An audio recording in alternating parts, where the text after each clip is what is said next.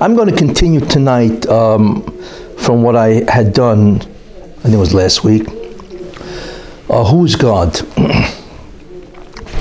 Last week was part 1, and of course tonight will be part 2. I chose this topic because it's a topic that hardly anybody speaks about for obvious reasons. But the truth is, it's a critical topic. It's very crucial because, listen, the Rabbanu Shalom, God, we pray to Him all the time, right? We think about Him hopefully all the time. And He's obviously the centerpiece, if I may use that word, of the entire creation, right? So like I said last week, I said it's amazing how little we know of God, And not only that, but what's funny is that everybody's got his own conception of who God is. If He's a Sephardi, then maybe He's wearing a turban, if they wear turbans. If He's a Hasidic guy, then of course He's wearing a shtreimel, right? And so on. We tend to view, God in terms of what we feel is our value system, or what's important, and so on, And that's what I really come to really correct. Because who the Rabbanu Shalom is absolutely astonishing.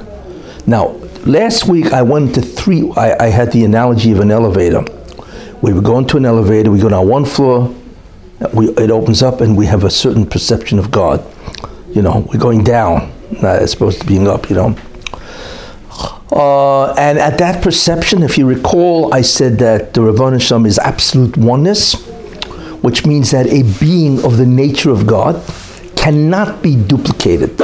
It is existentially impossible for there to be two beings like God. And I went into those ideas last week. So God doesn't have relative unity, which means God just doesn't happen to be one. He's absolutely one. You cannot have a being with the characteristics of God, the Rabbanu Shalom, that there should be two. Second thing, then we went down one more floor, and I said that the Rabbanu Shalom is simple. It's called Pashtus, Pashat. The Rabbanu Shalom is Pashat. What does that mean? And I mentioned what that is. It means there's only one thing called Him. There are no parts, and He's indivisible. And I mentioned certain other things which are very important. That there's no such thing as any kind of multiplicity with God. There's no such thing as two.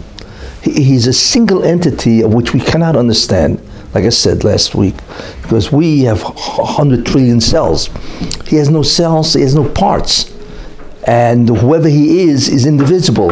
So you can't even cut Him up, if you could, and so on. That's the concept of He's indivisible, because He's Pashat, He's simple. I also went into something which was very important, and that is that the Rabbanu Shalom is identical with His behavior. Like I used an example, somebody who knows something. So this subject, grammar recognizes 3 things. There is a subject, the one who knows. There is the knowledge itself, it's called the object of the verb, right? And then there's the act of knowing, which is the verb, right? So you have subject predicate for those who remember their grammar, Anyway, but the Rabbanu Shalom doesn't have that. And the Rambam says this very interestingly, He says that the Rabbanu Shalom, God is identical to the knowledge, it's Him. And it's identical to the act of knowing itself. Now we don't understand what that even means. Like the Rambam says, we could hear it, but obviously we have no concept of what that can possibly mean, and so on, But the main idea, why? Because God is Pashat. There are no parts. Even His behavior is Him. He's identical to His behavior. You see? Now, if you're scratching your head and wondering, what in the world is this? Everybody scratches their head, and the Rambam also scratches his head, and he says that we have no concept of what this means. We can just talk it, say it, right? But that's what it is. Because it all emanates from the midah of called Pashat, one. Or actually the word is single. Then I mentioned something which is very important. And then I mentioned that there's a problem because everything has at least 2 things. There is the thing itself, its characteristics, its essence, whatever it is. And that thing has existence. You see, it is. It has being. Now, we don't know what existence is. We just know the results of existence is that we are, but we don't know what it is to be, what is in us that makes us be. That's the concept called existence. You see, so I mentioned that, wait a minute, if everything has at least these two things, right? It has its essence, which is its characteristics, whatever it is, right? And it exists. You see, so there's two things. So I mentioned something very important, and that begins to really tell us what the nature of the Rebbeinu Shalom is, at least so far, is that God doesn't have existence. He is existence, which is a very important distinction. We have it, you see, and therefore it could be taken away from us. He doesn't have it, he is it. Like I said, Poshet means God is identical with whatever he has, it's him. So therefore, God and his existence is identical. It's the same thing, which means that he is existence per se. Now, nobody knows what that means, you see. No being, even the highest malachim cannot fathom what that means, because we've never seen existence separate from a thing, an object. There's no such thing as existence walking down the street, right, by itself. Therefore, no being can understand what that is. What is pure existence or existence per se? And I mentioned that it answers many, many different questions in terms of the Rebbeinu Shalom's attributes. That's why he knows everything, he's omniscient. That's why he's omnipresent, he's all over. He's omnipotent, he can do anything because he's existence, and he can make exist whatever he wants. You see, and I mentioned also that's why he's Muchach HaMetzius, why God must exist, because if you take it away from him, it's him that you took away. See, a being that has existence, you could take that away and it vanishes. But if God is existence, then how you take it away? Where's he going to go? It's him. You see, anyway, Muchach HaMetzius, which is a very important concept, and I mentioned, other ideas, and also what we see, and that's why the Rebbeinu Shalom's Shem is Yud Kei Vav Kei, because the word Yud Kei Vav Kei is from the verb lihiyos, to be, and the Rebbeinu Shalom says, I am being, I am existence itself. Fine. So that was the second level or door that opened, the second floor. And then we went down to a third floor. What was the third floor? And I mentioned something which, again, is beyond our ability to understand, you see. But I want to tell you something. What am I really doing? I'm telling you what Echad, Yochid, and Meyuchad is. Ramchal wrote a whole sefer on Taktu Tfilis, where he keeps calling Echad, Yochid, and Meyuchad. That the Rebbeinu is Echad, one, means he's externally one, he cannot be replicated, right? He's Yochid, he's single. That's the concept of Pashtus, Pashat, simple. And now I'm going to tell you Meyuchad, he's unique. What does that mean? And I mentioned that it doesn't say Einod Kamoyu, there is nobody like God. It says Einod Milvadoi, besides God there is nothing else. Like the Reb Chaim Volozhin says in Nefesh HaChaim, he says, Einod Milvadoi Mamish. That's what he says. And Mamish doesn't mean, well, whatever, and so on. Anyway, that's what he says. What does that mean? And I explained what that was. That God is, he's the only thing that really exists. And that's because he is existence. We who have to be given existence, right? We don't really exist, even after we're given existence. Because in the end, it's him. You see, and we emerge from him. But we don't understand our own non-existence. We can't penetrate that, because if we understood how we non-exist, guess what? We would non-exist. You see? And it's interesting, there are malachim that go higher and higher in their understanding of the Rebbeinu Shalom, and they're about to break into the understanding of what is Einod Milvadoi. They disappear, because it's a steer, it's a paradox, Minei Bay. You can't know he's the only thing that exists to know that, right? So that's the end of them. Anyway, although at least they tried. And anyway, so the Rebbeinu Shalom is an Einod Milvadoi. And I mentioned the example of a dream, which I think is a great example. I mentioned two guys talking in a dream, And one guy says to the other, the guy sleeping on the couch, he's real. We're a figment of his imagination. If he woke up, we would instantly disappear. That tells you, to a certain extent, that he really is. He is real. And everybody else is just, we are in many ways a mental image of him. But the interesting thing about it, which is impossible to understand, is we are not even a mental image of him. Why? Because the Moshe says in the Novi, V'ani lo shenisi, and I have not changed. What do you mean you haven't changed? There's you before the creation, and then there's you after the creation. So you changed. There was some type of a change. There was an action that you didn't do before. But the Moshe says, V'ani lo shenisi, I have not changed. It's an absolute, which means that, and it makes sense when you say that we don't really exist, we have no really understanding of how. But we do exist relative to each other. You see?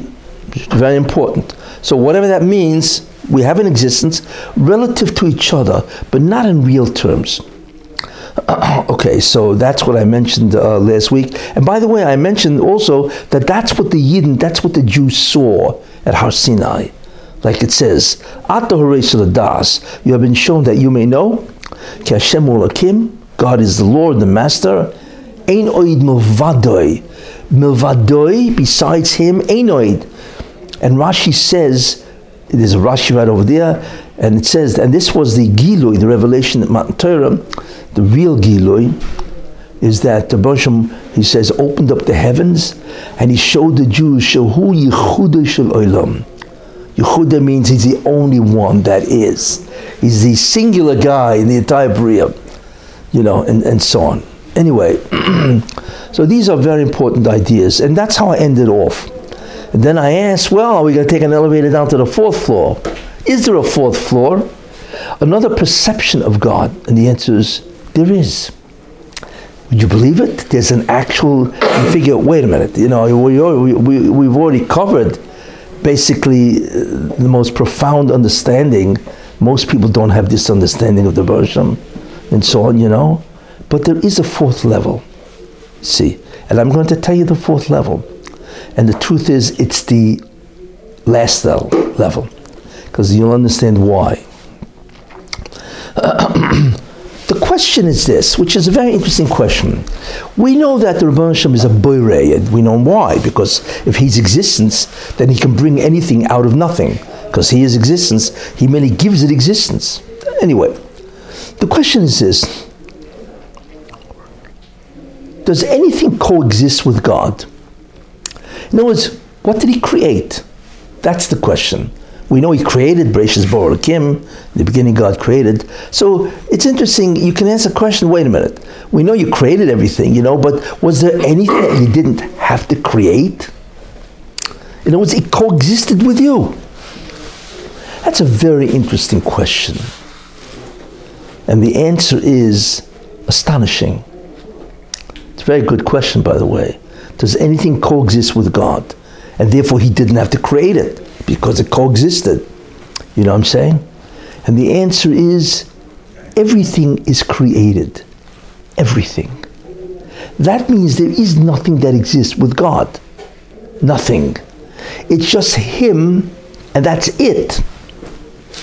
He is the sole occupant of reality, which is far bigger than the Bria, Now, what does that mean?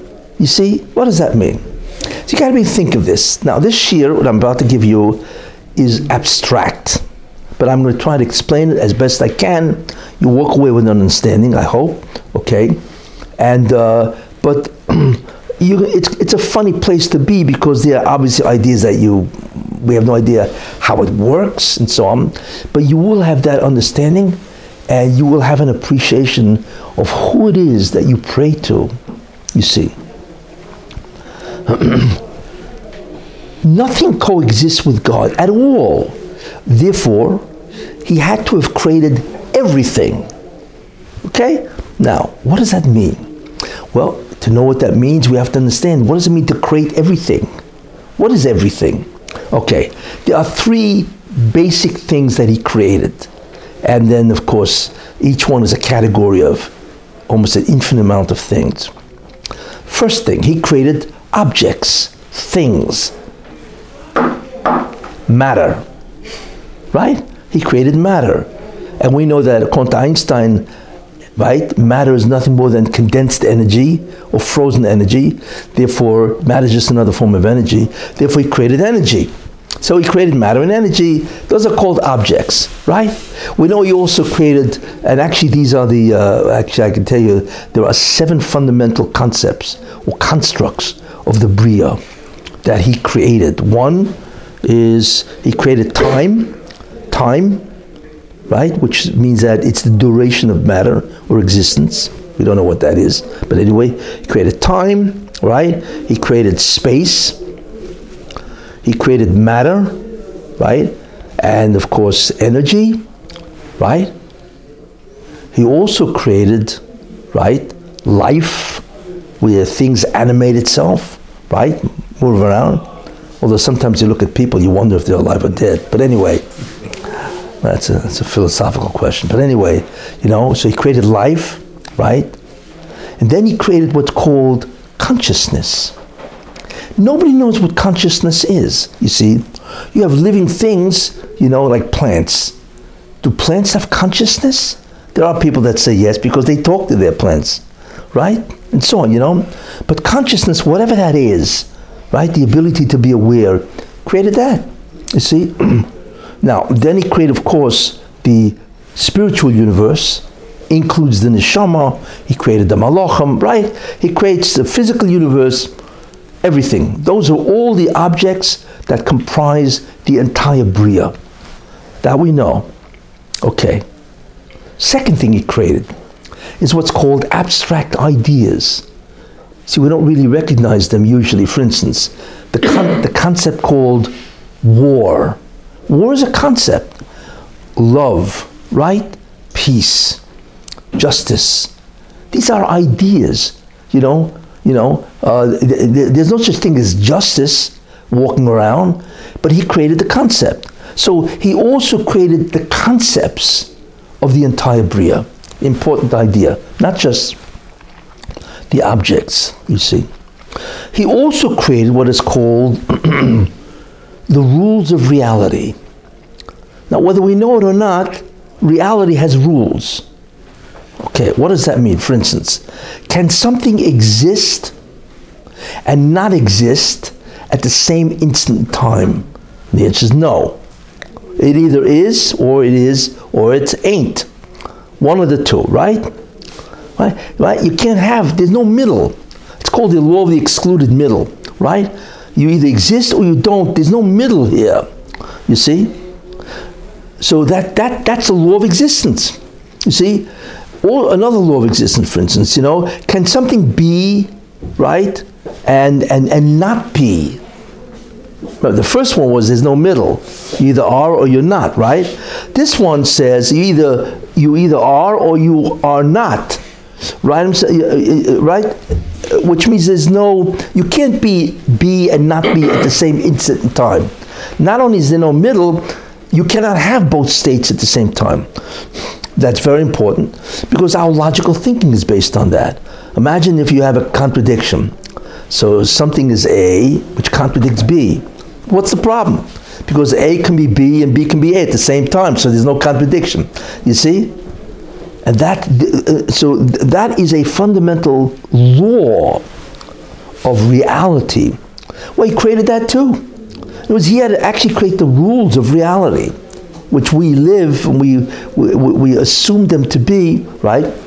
But he had to create them also. Okay? So he created objects, everything.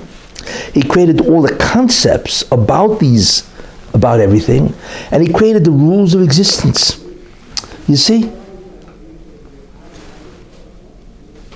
He created it all. So then the question is, who is he? If everything he did, if everything is created, everything, right? Then who is he really? You see? What you begin to realize is that there's no word to describe him at all, because that would have been a created entity. You see? In other words, any word you're going to use to describe him is created. So it can't be him, because he was before the creation. So if that's the case, then what word can I call him? Nothing. Nothing. Because there is no word that will in any way describe him, because it doesn't coexist with him. It was created. So how do I refer to him? You can't. Interesting. Because there is nothing that refers to God. That's why it says in the Pasuk, it's in the Navi, Ve'amita damyuni v'eshve. Ve'amita damyuni, who are you going to compare me like? V'eshve, and I will be comparable to that. You can't. You can't say, well, God is like this. No, because this is a created thing, right? If it's created, then God certainly is not that. You see, so in many ways, you cannot talk about God because there's no vocabulary, right, that applies to him at all. You see? It's very interesting. So the question is, wait a minute, we daven, we pray, we talk to him. I mean, the Nevi'im talk to God. So who in the world are they talking to? You know what I'm saying? So that's what we have to begin to think and understand. So what the Rebbeinu Shalom did, now I call this Atzmusoi, whoever he is in himself, right? We don't know. Like I said, everything is created. So Atzmusoi, whoever he is, wherever he is, and whatever he is, he knows. In fact, the only one who knows who God is himself. That's it. You see? And he knows himself not because he has to think about who I am. He knows himself through himself. We don't know how that works. Okay? But the Rebbeinu Shalom decided. Now, decision is a created concept. You see? It's what's called, all of a sudden, everything emerged in an instant, and this is part of the creation. God created what's called a bubble. A bubble. That's why I characterize it. Not literally, but figuratively. And God is outside the bubble. Now, what God decided to do is create a bubble, and he was going to make the creation all inside the bubble. You see? He's going to create objects, ideas, and reality, all in the bubble. But he is outside the bubble. We have no idea what does it mean to be outside the bubble, because there's nothing that refers to him. You see? So the Rebbeinu Shalom created everything within a bubble, so to speak. Very important idea, and a bubble is just a metaphor, right? Fine. And then he decided, and he said, in this bubble there's so many different ideas that I just gave rise to. I'm going to adapt some of these ideas and assume them as my personality. So you who are in the bubble can relate to whatever in the bubble, right? And I'm going to tell you that I'm going to adapt, right, certain ideas in the bubble, and I will always act that way. As far as you're concerned, that's who I am. These are my characteristics, and so on, you see? And that's what he did, you see? So he created what's called a bubble, and he adapted certain ideas in the bubble. What ideas did he create? Did he adapt for himself?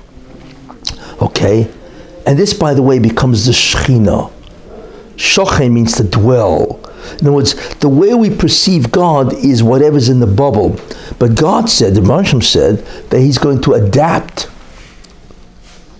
to certain ideas in the bubble. What are some of the ideas? Yud Gimel Midas. The Rebbeinu Shalom says, I will always be, right, Rachum Chanun, Erech Apayim, Rav Chesed Ve'emes, and so on, In other words, what the Rebbeinu Shalom has now decided is he's going to pick a costume, a guise that he's always going to act as, and you will relate to that guise. You see? But he's outside the bubble. So all the midas of the Rebbeinu Shalom, it's not him, it's what he created, and he adapts as his costume, as his character traits, or his character profile. And that's how we relate to that profile. Very important idea. Is the Rebbeinu Shalom really a rachum, a merciful, compassionate? Of course he is. But he's not really that, because rachmim is a created idea. The ability to be merciful or compassionate, right, which means to overlook things that the person does not deserve, is a created concept. But the Rebbeinu Shalom said, you see that concept that I created called rachmim? I will always behave that way. You see? So all of the Yud Gimel Midas are not him. They are really costumes or garbs, or what's called levush. They are his garbs that he dons and he wears. You see? Now, as far as we're concerned, we relate to him that way. But that's okay. You know, there is no way to go beyond the bubble. Because then you're in a territory, right, that doesn't exist because nothing coexists with him. You see? So therefore, the Rebbe Hashem creates what's called a character profile. And that character profile is all the Yud Gimel Midas. And many other things where the Rebbe Hashem creates. We see from the Torah that he communicates with Moshe Rabbeinu, Avraham Avinu, right?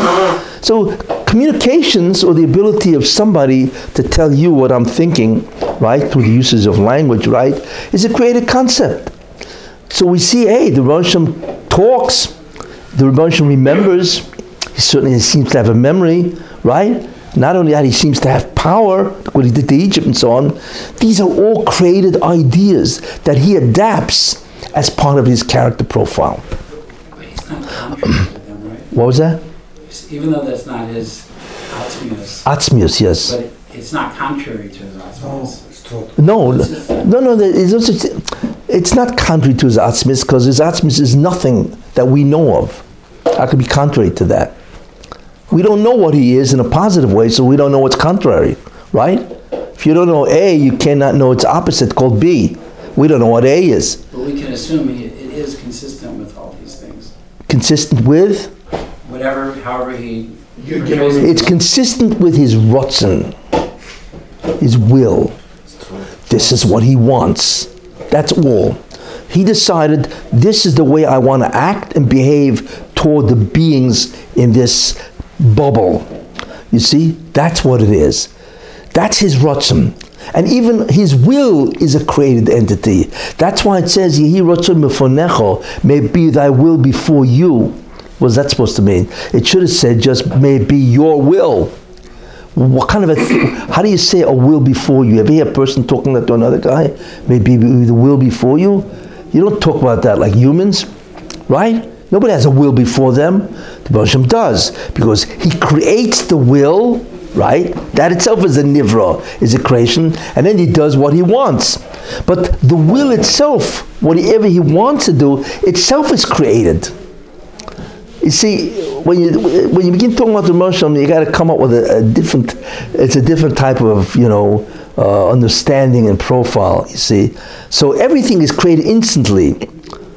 The will is created, right? And then the action is created, and so on. What? It's created for us. What was that? It's created for us. I can't hear you. Oh, yeah. It's for us, yeah.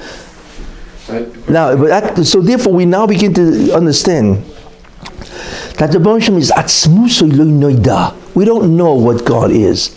Because any word that you can say, this is you, right, is a created word, which therefore cannot be him. So that's out. Not only that, but all the midas of the Baruch Hashem, which we ascribe to him, is also not him, but he decided to adapt it as a personality profile. So as far as we're concerned, that's him, you see? But you have to always be aware he's beyond the descriptions in the bubble itself.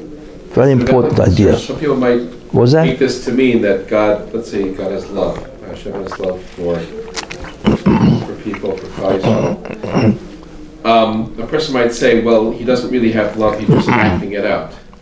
So what would be the approach to that? I want to tell you something. If somebody loves you and they behave toward you as if they love you, right? What's the difference, really, in the end? He loves you. He displays love. Does he have to actually feel the love? Does that make him less of a lover, as they say? We're concerned with what the Baruch Hashem does, not with what he is. That's the very important idea. And as far as he's concerned, he loves. He will act to you in a way that displays love infinitely greater than your wife. Now, I don't know if that's saying much, depending on who you talk to. So you're going to ask yourself, wait a minute, you're going to ask God, do you really love me? You really love me? You really feel this? God said, listen, I don't feel anything. Feelings are nivra, a created idea. I don't feel anything, I will to love you. And believe me, it's a lot more than you're going to get from your wife, right? So when he's... I don't want to antagonize women, but I'm just trying to give an example here anyway. More than our mothers? Your mothers, whatever, anyway. Okay. So when God... Now, wait. This is what the Shekhinah is, basically. A Shekhinah is God in his personality of what is in the bubble, of what we can relate to. But God is always consistent and is always infinite in that midah, that attribute. In other words, you cannot be greater in that attribute, right, like him. It's just that we're not talking about a being that experiences it. It's an idea or an emotion that he wants to adapt vis-a-vis his actions to you. You see? Now, some people are going to ask, well, when you pray, who are you praying to? Are you praying to God, the Atzmusai? Are you praying to Shekhinah, which I will talk about? And the answer is no, you're praying to Atzmusai. We don't know how that works, but God hears exactly what you're saying in and of himself. You see? Beyond the bubble. What? Atzmusai is beyond the bubble. Beyond the bubble. I mean, whatever that, we don't know how that works because hearing isn't the thing that he has, We don't even exist in that sense. What? But anyway. Penetrating beyond the bubble. In that sense, yes. But anyway, now. What you've really done, you've destroyed the third level. The third level? No. I'm about to enter the third level. Now you're going to say, wait a minute. You just said that God is existence itself, right? But we now realize that, what is that supposed to mean, God is existence? Is existence a created entity? That's a very interesting idea. Is the actual phenomenon of being, existence, did that coexist with God? But then something coexisted with God, his existence. It comes out something very interesting, that what the Rosh did is he created a representation of himself, you see. And that representation of himself is called Ein Sof. You see, Ein Sof is not God. It's a Nivra.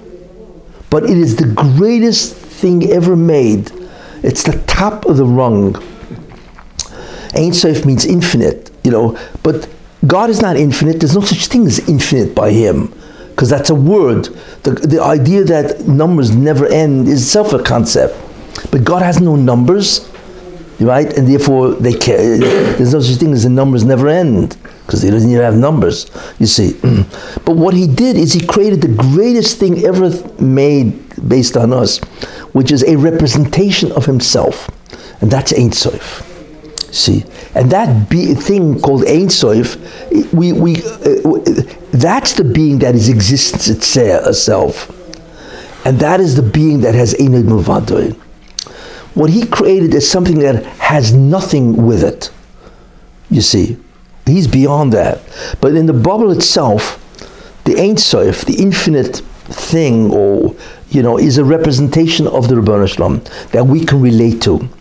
And the fundamental idea of that Ein Sof is that it is existence itself. And therefore it's an Ein Od Milvado. You see, it's the only thing that is.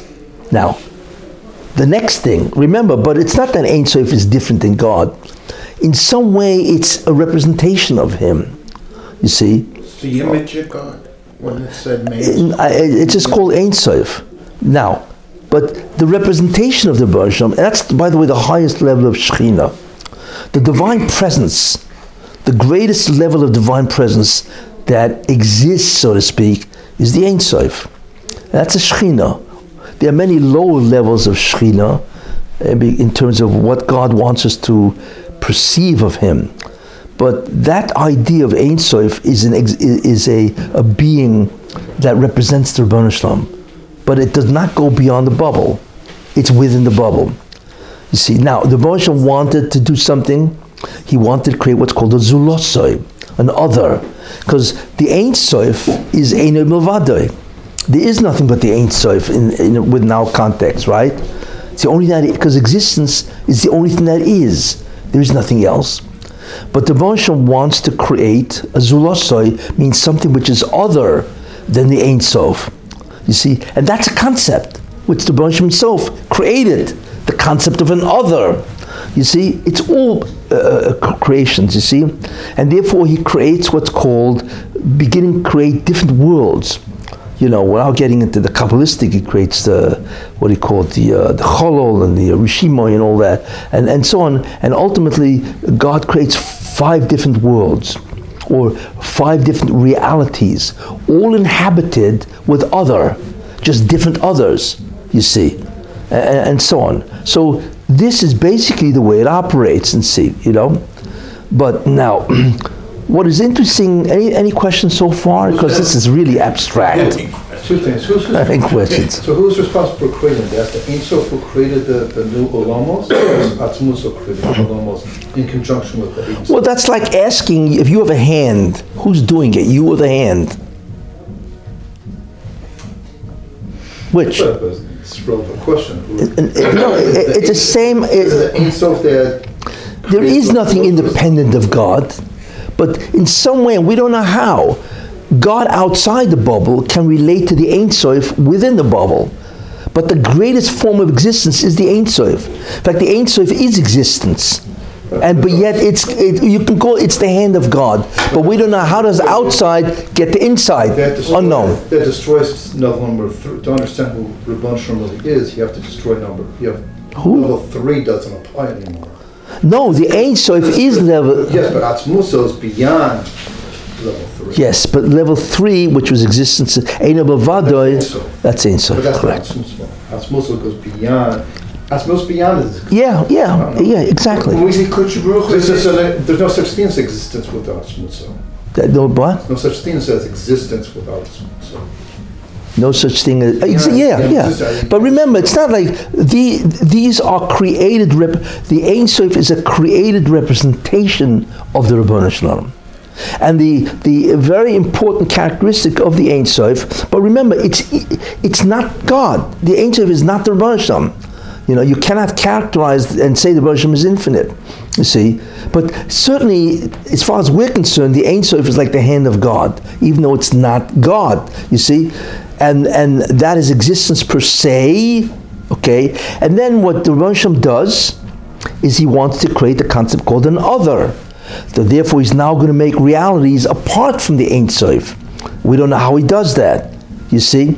But he does, and therefore he creates 5 realities, which are all other than the Ein Sof. And the Ein Sof is not God, but it is the greatest representation of the Rebbeinu Shalom, you see? So therefore, we are now looking at a great deal of variations. As far as we're concerned, when we pray, right, we don't pray to the Ein Sof, we pray to God. Whatever, whoever, wherever, whenever He is. That's what we pray to, the being called God, right? But in terms of creating a reality called a Bria, a creation, it has to start with something. Right? If you're starting with a reality called a Bria, it has to start. So what the Rebbeinu Shalom does is, like I say, creates a representation. You know what it's like? I use this example. For instance, imagine you have an appointment with the king. Yes, with a king, right? Whoever they are, right? And you go into the throne room, right? To the throne room, right? And all of a sudden you see something. You see a suit, but whoever's wearing the suit is invisible. You see. So the suit, or the crown is floating on air as it looks, right? And there's no head, but there is a levush. There is a garment, the royal robes and so on, right? But you don't see a being, you see, but you do see the royal robes and the crown. So when you talk, who are you talking to? Well, you're talking to the levush, the garment, right? But you don't know who is under the crown. You see? So under the crown and wearing the levush, the garment, so to speak, right, is atzmusoi. but we cannot in any way conceive. The Levush, however, we can relate to, but it's not a good example because Ein Sof, you cannot even relate to the Levush. That's the problem. I'm giving you an example, you can actually see the garment. But really, the Ein Sof is not the garment, it's almost like a garment in a garment, and so on, But the Ein Sof, which like I say, is the representation of God, right, is the greatest reality of all, okay? And after that, God now makes Zulossois, others, and now begins to create many different realities. That's a very important idea. So the same thing you said before, the adaptation, how he adapted and took on certain meanings. Yes, yeah. It's the same thing. Yeah, because the Ein Sof is a created entity of the greatest of all. In fact, the Ein Sof is Ein Od Milvadoi. It's pure existence. You see, that's what it is, right? And therefore we cannot connect with that. You see, now pure existence doesn't allow anything else to exist because it's the only thing that is. You see, so in some way, all of this is allowed because of an operation called tzimtzum, retraction or contraction. We don't know how it works or whatever, but in some way, the Ein Sof, which is the highest level of Shekhinah, is able to contract itself, which is a very poor usage of English, or restrict itself, and allows something else to emerge, the potential of an other to exist. And that's the bubble. And that is, this is all within the bubble. That's called, in Kabbalah, it's called a cholol. The cholol is a hollow, you see. So the Ein Sof creates in itself, so to speak, a hollow, and within that hollow, there's the potential of an other to exist. And then it begins to create others, 5 realities. See, it's very abstract, but it begins to tell you that, and I always get a kick out of religions. I once read a whole article about, I don't want to say which religion, because it's, they were arguing, is God a man or a woman, I said, excuse me. I mean, it's almost like a bunch of infants arguing, over God and so on. That's the level of the understanding and so on, Masculinity and femininity is a created entity. Those are roles designated, you know what I'm saying? For humans, for nobody else. God is so beyond the bubble, of course it's absurd. You see, so these are very important ideas. Now, I want to tell you something that shows you the power of God. You have a question. What? When God told Moses, you could see my back, but you can't see my face. Am I correct in saying that he couldn't, God didn't say, I don't want to show you my face. Can't see it. It's not possible. And live. Correct. Okay. So is there anything truly a created entity? If everything's an emanation from the Rebbeinu Shalom himself, yeah. Did he really create anything? Huh? You understand what I mean? He created the Bria. What you call create, it's like something from nothing, but everything emanates from the Rebbeinu Shalom.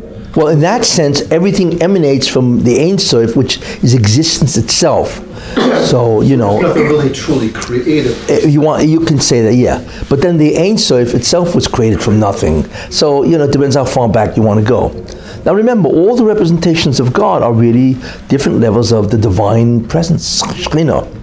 The highest level of divine presence is the Ein Sof. And see, you can't see Ein Sof. You cannot in any way see or experience an Ein Sof. It is unknowable. Atzmusoi is, forget about it. That's completely unknowable. Ein Sof is completely unknowable because it's pure existence. You see, we don't know what kind of being that is, Yet after that, in what's called in the first reality, called Odom Kadmon, whatever, which is Olam Haba, by the way, you can. So God created therefore many realities, 5 of them. One, of course, is Ak, Odom Kadmon, you have Atzilus, Bria, Yetzirah, and Asiya. That's what they are termed in Kabbalah.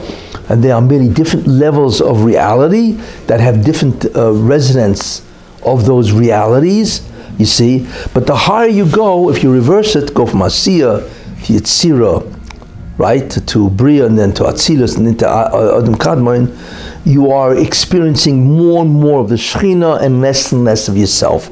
Zulosai begins to take a back seat.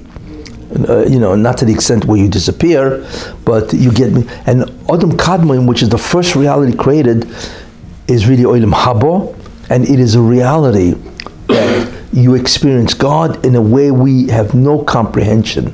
You experience the Ein Sof, remember, but you don't really experience the Ein Sof as it is because it's too high. God, in terms of Atzmusai, forget it. You see, now. Ein Sof and Adam Kadmon, names that are interchangeable. No, they're not interchangeable. They're different. Yes, different. Now, God. Kutcher Baruch the terminology. Kutcher Baruch refers to Ein Sof. Ushchinte, right, refers to, well, even though I called Ein Sof Shechina, but it is so high. Shchinte is all the revelations of God down, L'Shem Yichud, are we going to get L'Shem Yichud Kutcher Baruch? What does that mean? Well, what you want to really do is, what God ultimately wants to do is He wants to remove the veil and ultimately reveal Himself in the greatest way possible that a created entity can experience. We don't know what that is, because even in Olam Haba, it's an infinite ascension. Infinite, which is amazing. That means whatever you experience about God in the future world is different than what you experience Him in the next day or the next hour. Now, we don't know what that means. That's yeah. Well, that's what we're davening for? L'Shem Yichud Kutcher Baruch, that's what we're davening for? L'Shem, well, yeah.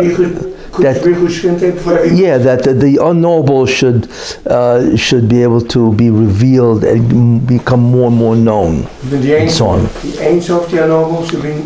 Well, it's the Ein Sof as it can be revealed in the future world and so on. Now, what is interesting about God is this: God could have created an infinite series of bubbles. Think about this. An infinite amount of bubbles, no end, and each bubble is an entire creation. And no bubble has anything replicated in another bubble. I'm having enough trouble with this. Wait. Yeah. Do not go out and blow bubbles after this. Again, let me tell you that. So the bubble is the totality of everything. And even Ein Sof is within the bubble, right? But we don't know. Is that all that God did? We have no idea. God never told us what He's doing. He could have created an infinite amount of bubbles, each one a total creation, and in any one bubble, there is no duplicate of any bubble with another bubble. There's no duplicate of anything in one bubble to another bubble. All different. And the amazing thing about that is God has no previous experience. If you think about that. In other words, anybody who does something always is borrowing into his experience. A painter has to create the reality he knows, right? And so on. Or somebody who discovers something. He discovers something with materials that already exist, right? But there is nothing in the level of God that he can have experience from. You know what I'm saying? Yet he created a creation, this bubble, that is absolutely perfect, without any experience. You see? And he could have made an infinite amount of bubbles, which he may have. You see? As I will show you. And nothing is duplicated in any other bubble. That is the power of God. Which is, we cannot even wrap our heads around what this means. Realities. What? You can basically create reality. Exactly. And no reality replicates, duplicates, or repeats anything in the other reality. Can you imagine what that is? That's his power, you see. Now, you're going to say, okay, I can see now an infinite amount of realities, each one different. But the interesting thing about it is, well, what about our reality? Does it have a name? Forget about the rest. We don't even know, right? Does our reality have a name? And the answer is, yes, it does. It has a name. Asiya. You know what the name of this reality is? The name of this reality is Torah. See, you don't realize that Torah is the document that is everything in this bubble. That's why Chazal say hafoich bo v'hafoich bo shekula bo. What do they mean? Hafoich bo means turn it this way, turn it that way. Everything is in the Torah, right? What does that mean? That means God created a document where it's like an architect. Everything in the building is in that architectural plan, right? The architectural plan of this Bria is Torah. That's really what it is. You see? So is Torah beyond the bubble? No. Torah is in the bubble. It is a complete description of the bubble, of this bubble. And the other bubbles have a different Torah? We don't know. We don't know, but there's no reason why God never revealed what he's doing in his spare time. You see, blowing bubbles, right? That's right, But the Moshe never told anybody, Moshe Rabbeinu, Malachim. Nobody knows what God is doing all the time, although the Gemara seems to say he's making marriages, yeah. Okay. Good luck.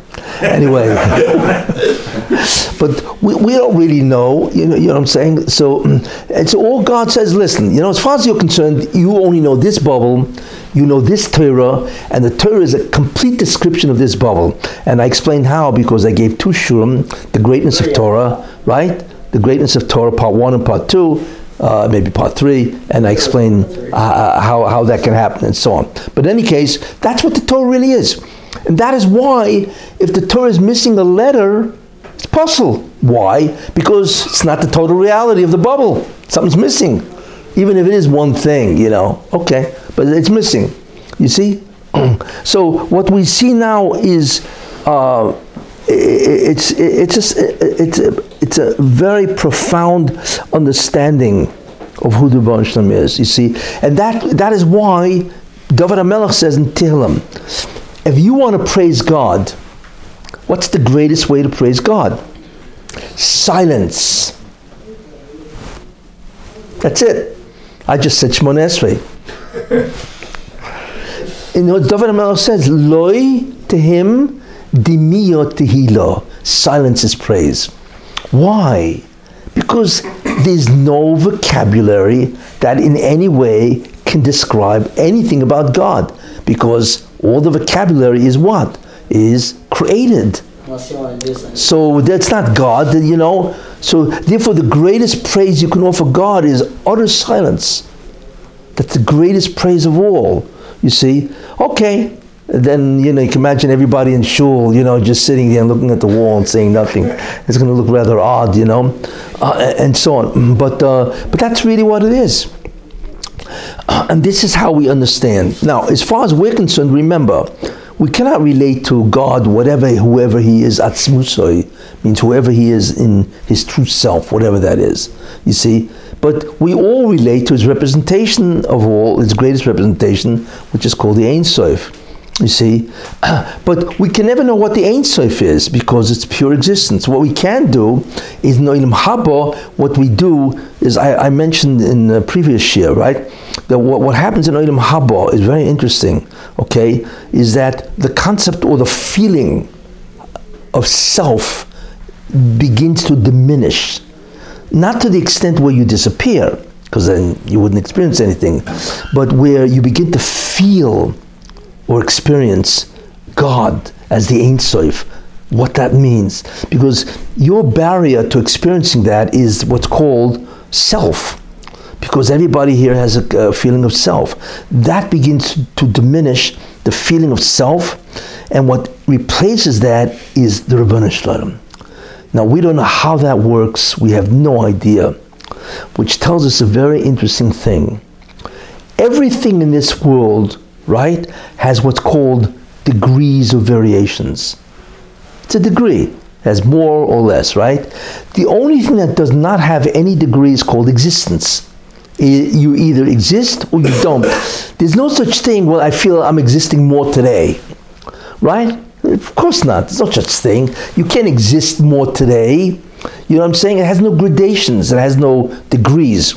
Do not confuse I have a great feeling of well-being today. That you can have, you just feel great, fine. But that's not existence. In Olam Haba, right, you exist differently every day. You feel existence differently. Existence itself has grades. Why? Because you are experiencing God. You are experiencing the Ein Sof. And since that is pure existence, that's what you're experiencing. You see? Which is very interesting. So, we do not know what it means to exist more. We don't. Because as far as we're concerned, you have existence or you don't have existence. There's no more or less. There's just it is or it isn't, right? But Olam Haba is a degree of existence itself, because the Ein Sof, which is existence, you're feeling it more and more. You see, and you're feeling less and less of yourself, but that's a good thing. It's not like you're disappearing. We don't know how it works. But the more you experience about the Rebbeinu Shalom, the greater is the feeling. Apparently that feeling is infinite. I always use the definition of the experience of Olam Haba as what? As infinite bliss eternally. Right? And the greatest bliss of all is to experience being and to be more. You know, I always love the army. You know, the army's got this saying, be all you can be. You know what I'm saying? Be all you can be, you know. That's true. That's Olam Haba. You know, it doesn't mean you got to go join the army for Olam Haba. But, you know, if you could be more, exist more, the pleasure would be, we don't even know what kind of pleasure that is. And that is what happens in Olam Haba. That there's a variation of degree of existence which we do not know, and this is what happens. And I believe Chazal say that really when it says Ayin lo yira'asa, the eye has never beheld. It says that everything that was prophesied by the prophets, right, will be experienced in Yemei Mashiach. But what will be experienced by the Olam Haba, what is concealed for the tzaddikim, Ayin lo yira'asa. The eye has never beheld what Olam Haba is. Wait, and the reason for that is because Olam Haba, right, is qualitatively different. It's not an experience of something external to you. It is an experience of existence itself within you. And we have no idea what that means. And what is interesting is the term. It says, Ayin lo yira'asa. The eye is never beheld. I think what the Chazal should have said is, Moyach lo maven. The mind cannot conceive of that. And the answer is, we can't conceive of it. We know what existence is because we exist, right? But we don't know what it means to have existence in different grades, degrees. We don't know. You see? So we can have an understanding, but we don't know. We don't have no idea what kind of experience that is, you see? So therefore, that's really what Olam Haba is. It's a place where the zulosoi, the self itself, diminishes to the extent where the existence of the Ein Sof, you feel more and more. And apparently that's an infinite climb. Apparently it goes on and on. Wait, you want? Yeah. The question is, based on that, is it simply a psychological understanding on existence, what's going to be, or is it based on some core that? No, it's not psychological at all. It's real. Yeah, but it's based on core where what? That existence is going to be what we're going to feel on Olam Haba. What is just an understanding? Well, ask yourself, what's the greatest good that God can do to you? Sleep in. Existence. Okay. To experience Him. Experience. The greatest, if God says to you, I want to give you a gift, right? What's the greatest gift He can give you? Existence. Nothing beats it. To be is the greatest thing of all. Everything else is secondary. Think about that, right? That is the greatest gift of all, is being. You see? And that's what you get. You get being in spades, in Olam Haba. but we have no idea what the experience is like. We don't know what it means. In fact, no being knows what it means. No malach knows what it means. Like it says, Ayin Lo Yirah, so it's not just for us. The eyes never beheld. No malach has ever beheld that or experienced what it means to exist more or a greater degree. And what is interesting is that the Kabbalah says that the upward climb in Olam Haba, it's infinite, never stops. We don't even know what that means, you see. But apparently, the whole experiencing of being itself can go on and on and on infinitely. It never ends. And that is what Olam Haba is. Now, Olam Haba is more than that. But I'm saying at its core, that's what it is. And so on. Yeah. So would it be true that in Olam Haba, the different gradations of existence, would it be different levels of the Vekas? Yes. Correct. That's what it is. Which is why that when they say that a certain great kadosh or tzaddik has a certain Olam Haba, and when they leave this world, you'll never see them again, because they'll have such a high level of the Vekas, you can't even approach that. Well, you don't. Yeah, I mean, is that basically what the mashal is? Well, or the nibshal, the state the state that you experience in Olam Haba is called Vekas, right? Boy Sidbak, and in him you will cling, right? We know that, right? What is Dvekus? Being attached to God. What is that supposed to mean? When you attach yourself to God, you are experiencing an aspect of Him. What is the aspect of Him that you experience? That He is. That's why He's Yud Kei Vav Kei. I mentioned, right? I will be whatever that I will be. I am that I am. I am the amming. I'm the verb am. That's who I am. You want to know my name? I am the verb to be in the sentence of I am. And so on, And that's the greatest thing about the Rebbeinu Shalom. There's nothing greater, and that's what you experience. And that's Dvekus. That's what it means. It doesn't mean that you're attached to, like God's, He's got a pleasure waiting for you, whatever, He's going to give you.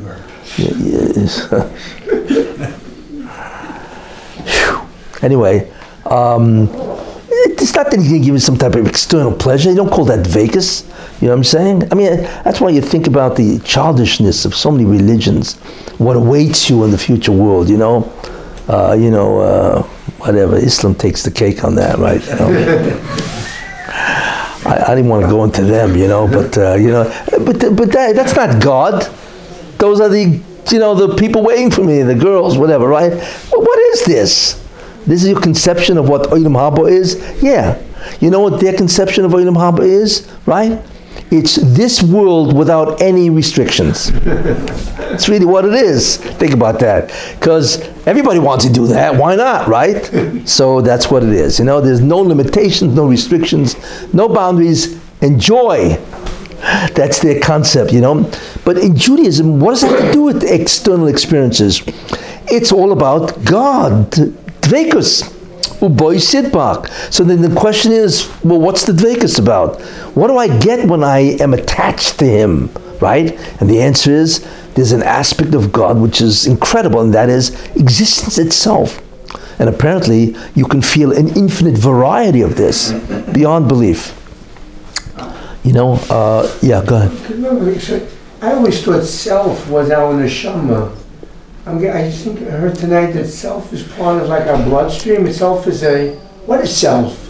That we have to reduce. I don't want to go there. Well, it's not part of it? No, I don't, because it's too. Is it the neshama? Neshama is a conduit of self that you have with God. That's what the neshama is. The greatest conduit. What's self? Self is something that emerges from some other aspect and so on. We have habitual self. That's around the avoida. That's the avoida. But I don't want to go there. Anyway, yes. You talk about the zulaso, the us becoming less. Yes. At the same time that we exist more. How do I be less and exist more? It's a paradox. You're right. Okay. You're right. Exactly. Because if I exist less, then how can I exist more? But apparently, we emanate from God. Right? I remember I once said, it's like a cloud has a shape. The shape is us. We are really a tzura and a chomer. The Rebbeinu Shalom is the chomer, the actual material, and the tzura, the shape, is us. But wait a minute, the shape is not the cloud. If a cloud has a shape, right? So the shape exists in the cloud, right? But it is a distinct being called a form. That's true. But it's not the cloud, right? So that's the same idea. The cloud is God. We are a shape in God. But the shape doesn't really exist independent of the cloud, you see. But in any case, as we exist, we have less and less of self, we have more and more of Him. And that's the key to Dveikus, is to experience as much as we can of God, and that experience is beyond comprehension. Nobody knows what it is, you know. And no angel knows, nobody knows. But we know one thing, the reality of the future world, which is Adam Kadmon, is a reality which is different than this reality. It's not another reality like this, you know. It's like, well, I'm going to go to planet Mars. Well, Mars is a planet. You know, you can experience many similar things, right? No. Olam Haba is a different reality that awaits us. But the reality of Olam Haba is predicated on one being called God.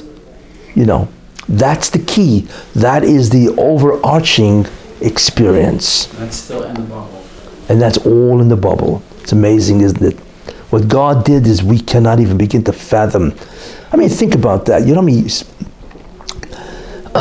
there are articles written, you know, somebody was describing a dragonfly. It's beyond belief what a dragonfly can do.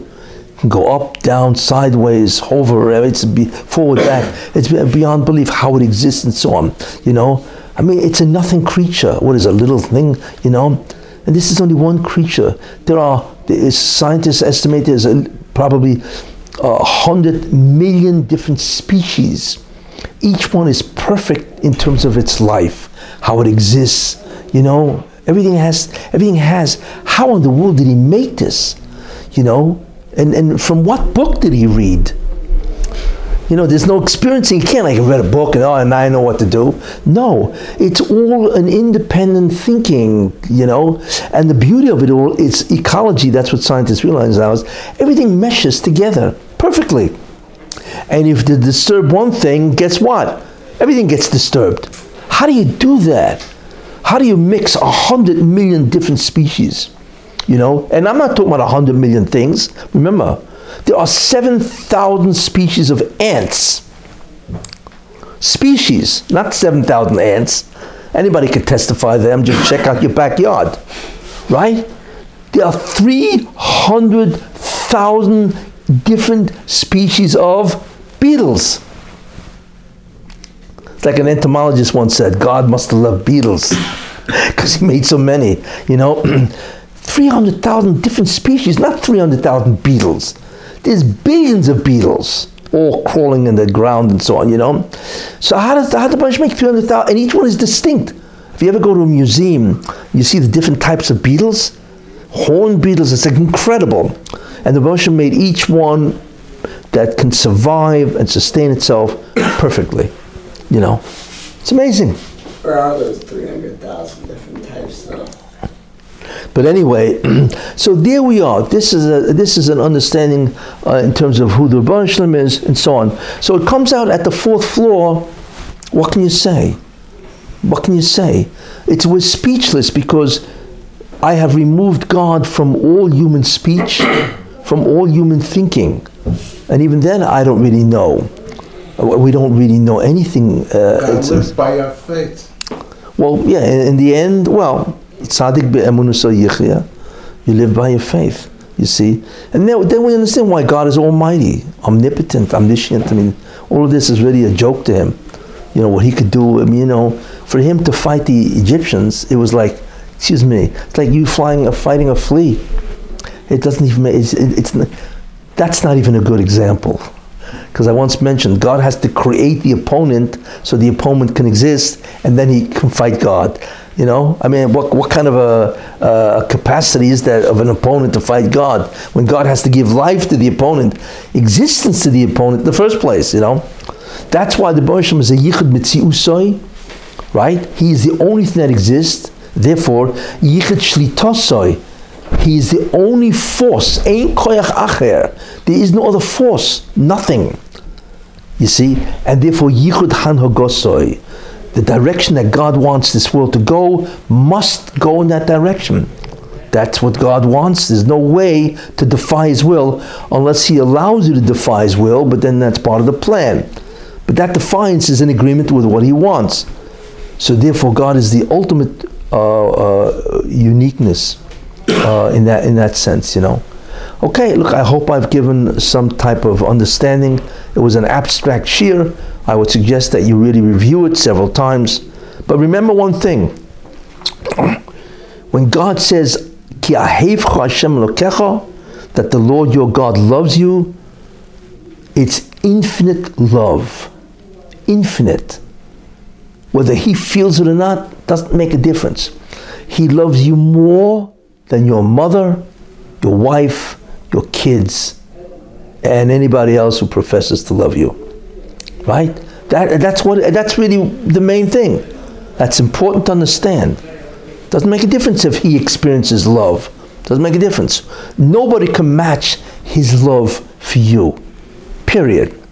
And the second thing is that when you pray, He may have a representation called the Ein Sof, but believe me, you're praying to Him wherever He is. And that's why the Malachim say, right? Where is His Makam? Where is He? We know He is, we feel existence in us, but we have no idea where He is. And that's what it is. We have no idea where, but wherever He is, He's there with you, totally.